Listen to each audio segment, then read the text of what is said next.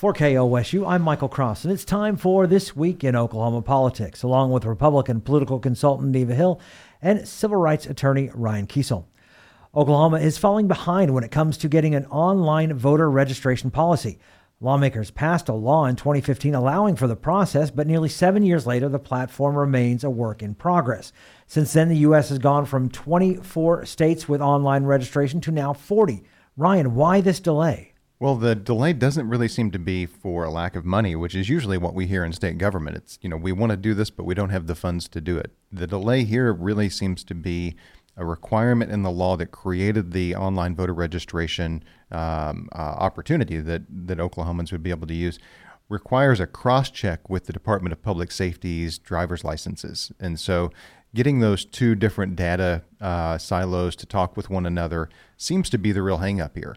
But even then, it shouldn't take that long to get two different systems to talk to one another. And as Senator Julia Kirt, who is now going to be authoring legislation, I think for the second year in a row, putting mandates in place saying, like, we've got to get this done. What she's saying is if we can't get this through with DPS, if there's a hang up there, there's got to be a better way for us to cross-reference this, whether that's through Social Security numbers, any number of means that we use to verify our very secure voting system. And so also to be clear, what this is not allowing Oklahomans to go online and vote. I think that, some of the conversation about that over the years seems to imply that this would, create a system.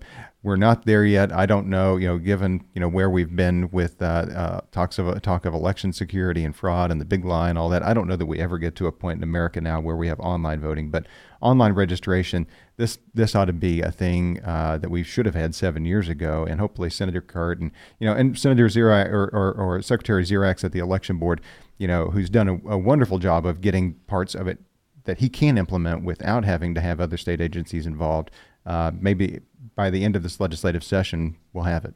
Neva. And you're right. I mean, there are parts that have already come into play. Phase one, I think, was rolled out really back, I think it's been several years ago, maybe as far back as 2018, not long after Senator Holt at the time authored this legislation. And what it allows for is that people that are already registered to vote can actually go online and they can update their party affiliation if they want to make a change, or they can change their address within the same county. But now all of these other matters that we're talking about, they're the ones stalled because of the issues. And primarily, it appears, through all of the conversations, that the Department of Public Safety and their computer system not being adequate and not being able to handle the additional processes that are necessary, this is where it's kind of stalled out. And you're right, there's been legislation even this past session that didn't go anywhere, died in the Senate. And I think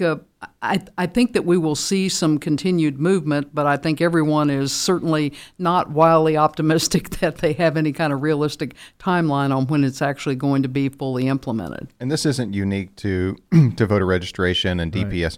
Right. We have so many data systems in the state of Oklahoma that hold a wealth of information, but oftentimes they're on their own little silos. I worked closely with Representative Melody Blanchett over this last legislative session trying to get criminal justice data to talk to one another. We can't answer the simple question, how many people are in county jails in the state of Oklahoma right now today, and for what? We just can't answer that question. And it's a similar problem. We've got all of these data systems, but they don't talk to one another. The creation of OMES was supposed to consolidate a lot of that, and I believe in a lot of ways it has, but there's still a lot of artifacts hanging out there that need to be resolved. Education Secretary Ryan Walters releases funding for early childhood education to Tulsa Public Schools. The state superintendent candidate says he had originally chosen not to sign off on the funds because of an unrelated pending audit on the district. Neva, why did Walters wait to allow TPS to get this funding? Well, I don't think it's ever been fully stated what the issues were. I think what you just said, Michael, in terms of it initially being withheld for this unrelated pending audit. But bottom line is the funds have been released, and it does require the gubernatorial cabinet secretary for education, in this instance Ryan Walters. he must sign off on this matter or any non-emergency expenses that are greater than $25,000 with the State Department of Ed. So it is something that kind of was a sticking point, obviously, becomes mired a little bit in the political side of it, given the fact that he now is a candidate running for state superintendent of education and someone who is now in the middle of a runoff just 3 weeks away. So I think from the standpoint of the millions of dollars in these programs and getting them underway to be utilized in the prescribed manner that is necessary, that's the important takeaway from this, is that has now been accomplished. Ryan. Well, you've got somebody who's in a runoff just a couple of weeks away, who is also the feature person in reports from the federal government about failures from the state of Oklahoma and how it spent COVID relief dollars around education. And that totals millions of dollars, well in excess of anything that we're talking about with Tulsa Public Schools here or Community Action Agency Tulsa. I think that this story is on its face an attempt to divert away attention from Ryan Walters being front and center in this federal report that demonstrates multiple failures from the state of Oklahoma. And to the point that Secretary Walters is trying to create this sense that Tulsa Public Schools or the State Department of Education or Superintendent Hoffmeister are hiding something. I mean, the Tulsa World Story itself said that Walters initially sent questions about the contract to the Oklahoma State Department of Education on June 25th, and he got answers within 48 hours. I mean, that's a pretty quick turnaround. So to act like there's a lack of transparency or that people are hiding something here is just disingenuous on its face. And again, I think that this really comes down to a candidate, not a secretary or a cabinet member, but a candidate trying to divert attention away from negative publicity that they're getting hit with for millions of dollars of potentially misspent or untraced and untracked federal dollars that we just don't have any account for. And I think it's important to note, I mean, we're talking about the release of these dollars that are early childhood education funds. I mean, this particular program that CAP Tulsa, the Community Action Project of Tulsa, administers, this is something that they've been doing since 2006. They are an organization, they bid annually for this program. This program also provides matching funds to the ones that are given by the state. So we're talking about a program and the dollars allocated to the program, and then all of this other swirling questions and issues around other education matters, and that I think sometimes in the minds of folks listening gets very confusing. So I think that's an important distinction to make. Federal auditors want hundreds of thousands of dollars clawed back from Oklahoma after criticism of coronavirus relief funds distributed by Governor Stitt. A 69-page report lays out a number of failures by the state in distributing nearly $40 million. Ryan, what are some of the examples of misspending here? Well, it's not even examples of misspending. It's examples of not accounting for how it was spent at all. I mean, that's some of the big questions, is that you don't have paperwork to back up where did this money go? Where are the receipts at? And then one of the biggest questions is that we sent back, in addition to potentially having to have hundreds of thousands of dollars in repayment to the federal government, that we sent $3 million back and said that we couldn't figure out ways to spend it, essentially. I think that the report, and I would encourage folks to go, if you go to kosu.org, there's a link to the 69-page report. You can just read that summary of key findings there. But things like Christmas trees, smartwatches, televisions purchased on this account. And whenever you go through and try to see, well, who requisitioned this? How was this meant to meet the requirements of the grant? The state, in many instances, is empty-handed. You simply cannot run a state that way. You might be able to run a business, a small business that way. You might, misplace a few receipts here and there and say, oh yeah, well I know that I did that there, and you're accountable to yourself.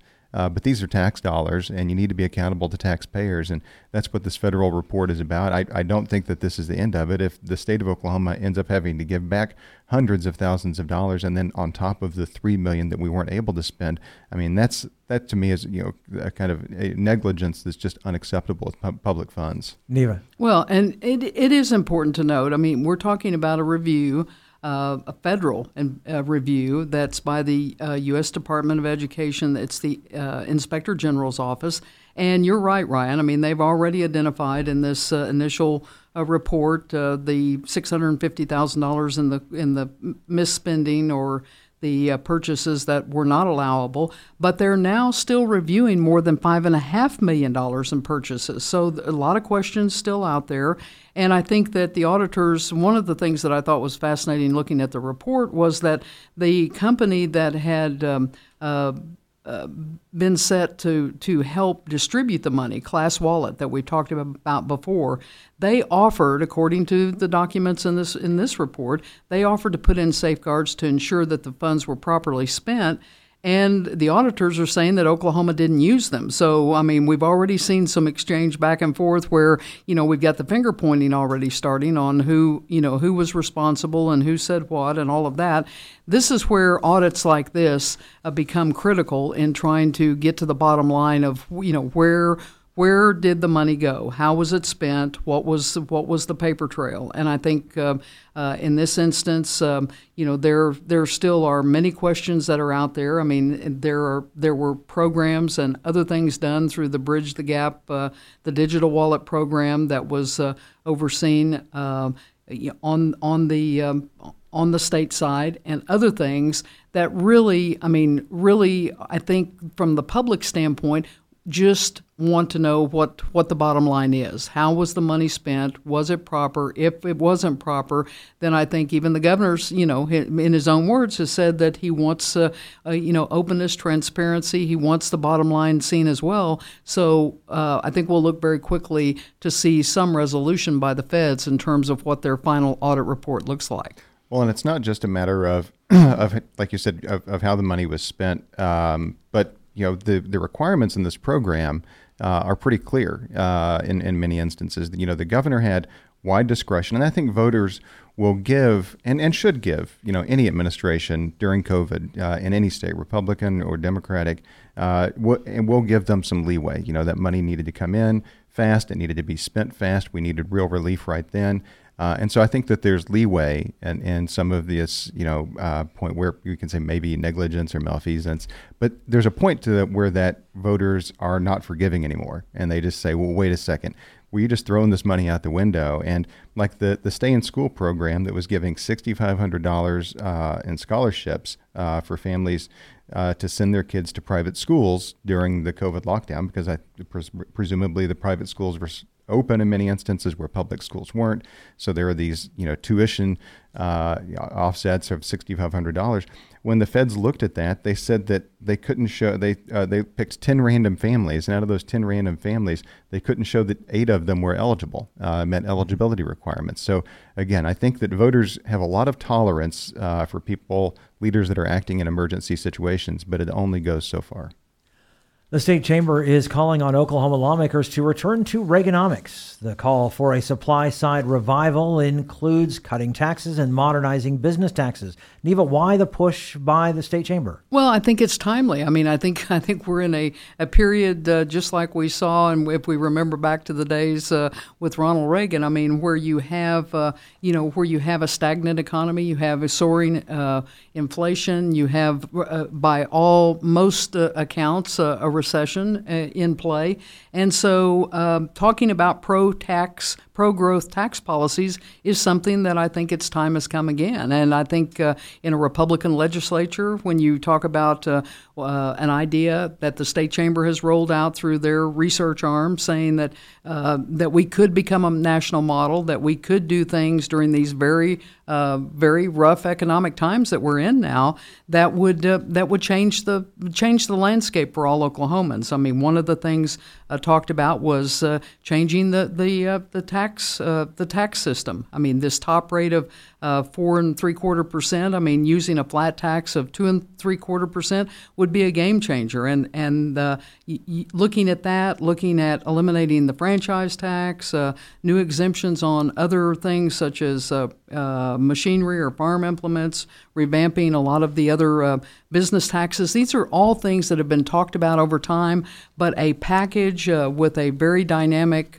very exciting tax policy change, I think is something that lawmakers probably are going to take a serious look at in this next legislative session. So they're teeing it up, talking about the high points. There's a lot of details. Obviously, you'd start talking about changing tax policy. They've been talking about that for decades in Washington. Not something easy to accomplish. But Ronald Reagan was the guy. He always used to have the one-liners that everybody used to over and over to kind of lay the groundwork on these types of discussions. And I always remember one where he said that if it moves, tax it; if it keeps moving, regulate it; and if it stops moving, subsidize it. So he has a lot to offer in terms of the history of policy making, and certainly Republicans at the forefront of doing things that have been very positive for Americans, and in this case, looking at what we can do here in Oklahoma. Ryan. Boy, I don't know if Ronald Reagan makes it out of a statewide Republican primary in Oklahoma in 2022. I think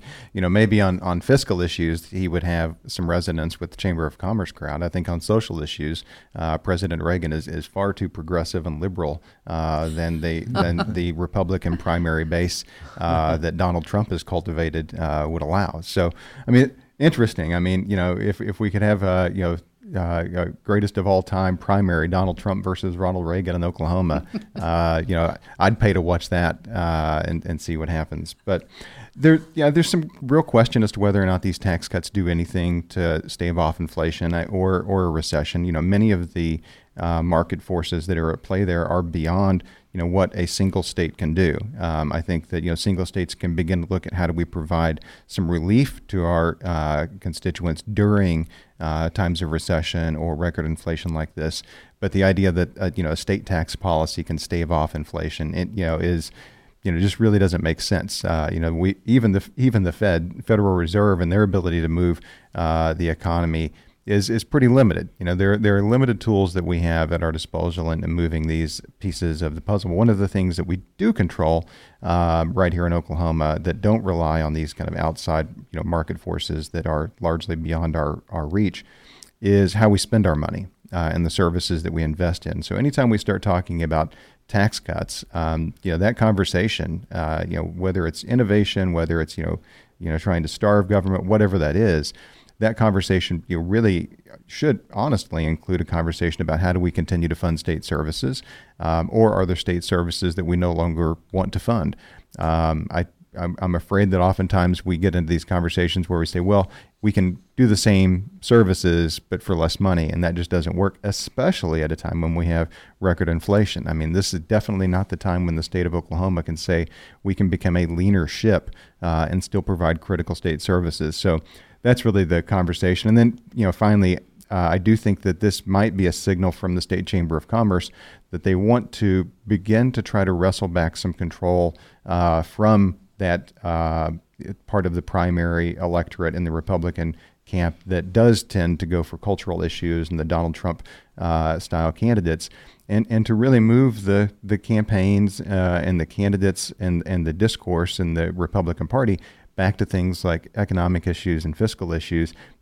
I welcome having those conversations and those debates if that's really the direction that the Republican Party wants to go. Absolutely. And I think, when we talk about, it's not about doing away with services. It's not, this argument that sometimes gets thrown out there to try to, I think, confuse and obfuscate the real issue. When we're talking about private sector investment, if you're talking about, boosting the economy, you're talking about putting more dollars in the pockets of the taxpayer. You're not talking about, doing anything but stimulating the economy and improving the overall environment for all of these things to be accomplished, for more dollars to be there where necessary for core government services, but to allow the economy to flourish and people to be able to live and make a decent living and raise their family and do the things that as Americans we have long believed in and fought for.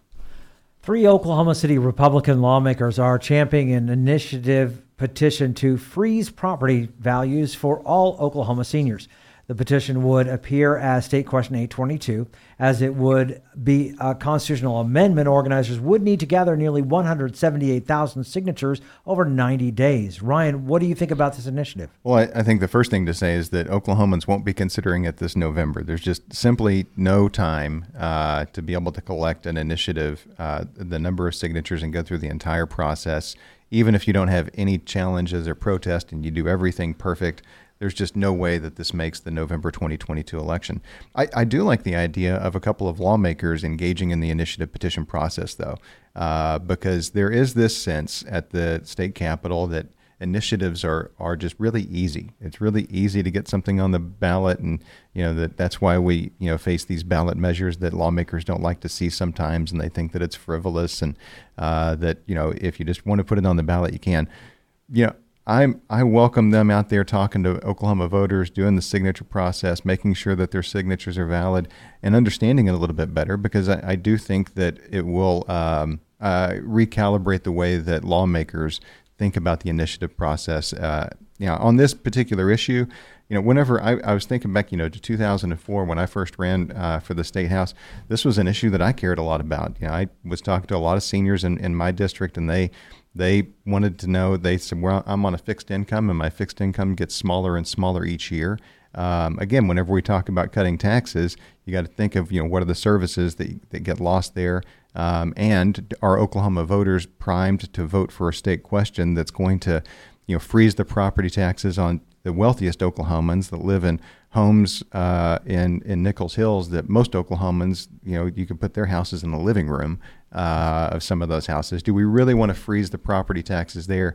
Do there need to be caps? There are caps currently, and I think a lot of folks might look at a cap in Oklahoma County. I think is around $70,000, $80,000 in income. Some may look at that and say, well, that's really high. But then if you look at what it just takes to get by and live, and then if you look at some of those caps in rural areas, they're much lower. Mm-hmm. So potentially coming back and looking at ways that the caps can be caught up, so that we're not giving a huge tax giveaway to folks that live in mansions, but we're also making sure that people that are on fixed incomes and are seniors don't see their property taxes go up while their income stays the same. Neva. Well, I think this is a conversation that has been going on for more than just this session. I mean, while it passed in the House back in March, overwhelmingly it stalled out in the Senate. But a year ago, Representative Robert Manger, who, for full disclosure, is a client, he had a resolution.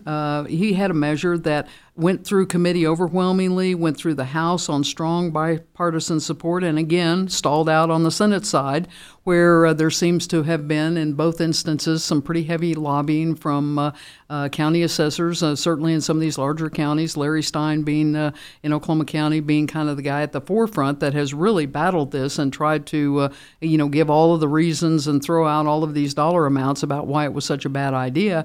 But when you look at it just on its face, the proposed state question would undo the language that's in the Constitution right now that says that seniors are eligible for a freeze on the assessed value for their home based on household income. And what it does is just takes that away, and it allows for that to be across the board for all seniors, not just those in these prescribed income, amounts. So I think it's something that would have widespread support. If you look at anything that's come out so far among seniors statewide, I think the issues, some of the ones you've raised, Ryan, are ones that have come up before. I agree with you. I think given the time frame we're on, it is impossible now for that to be something on the November ballot. The clock's going to run out far sooner than they're able to get the signatures and go through the process. But this is an idea that I think is going to continue to roll around out there, and we are going to see, at least at some point, if the legislature doesn't take the bull by the horns and do something about it, then the voters are ultimately going to be able to make that decision. Ryan and Eva's comments do not necessarily reflect the views of KOSU, its staff, or management. And programs like this are made possible through support from KOSU members who are listeners like you. Consider a gift to KOSU in support of This Week in Oklahoma Politics at kosu.org.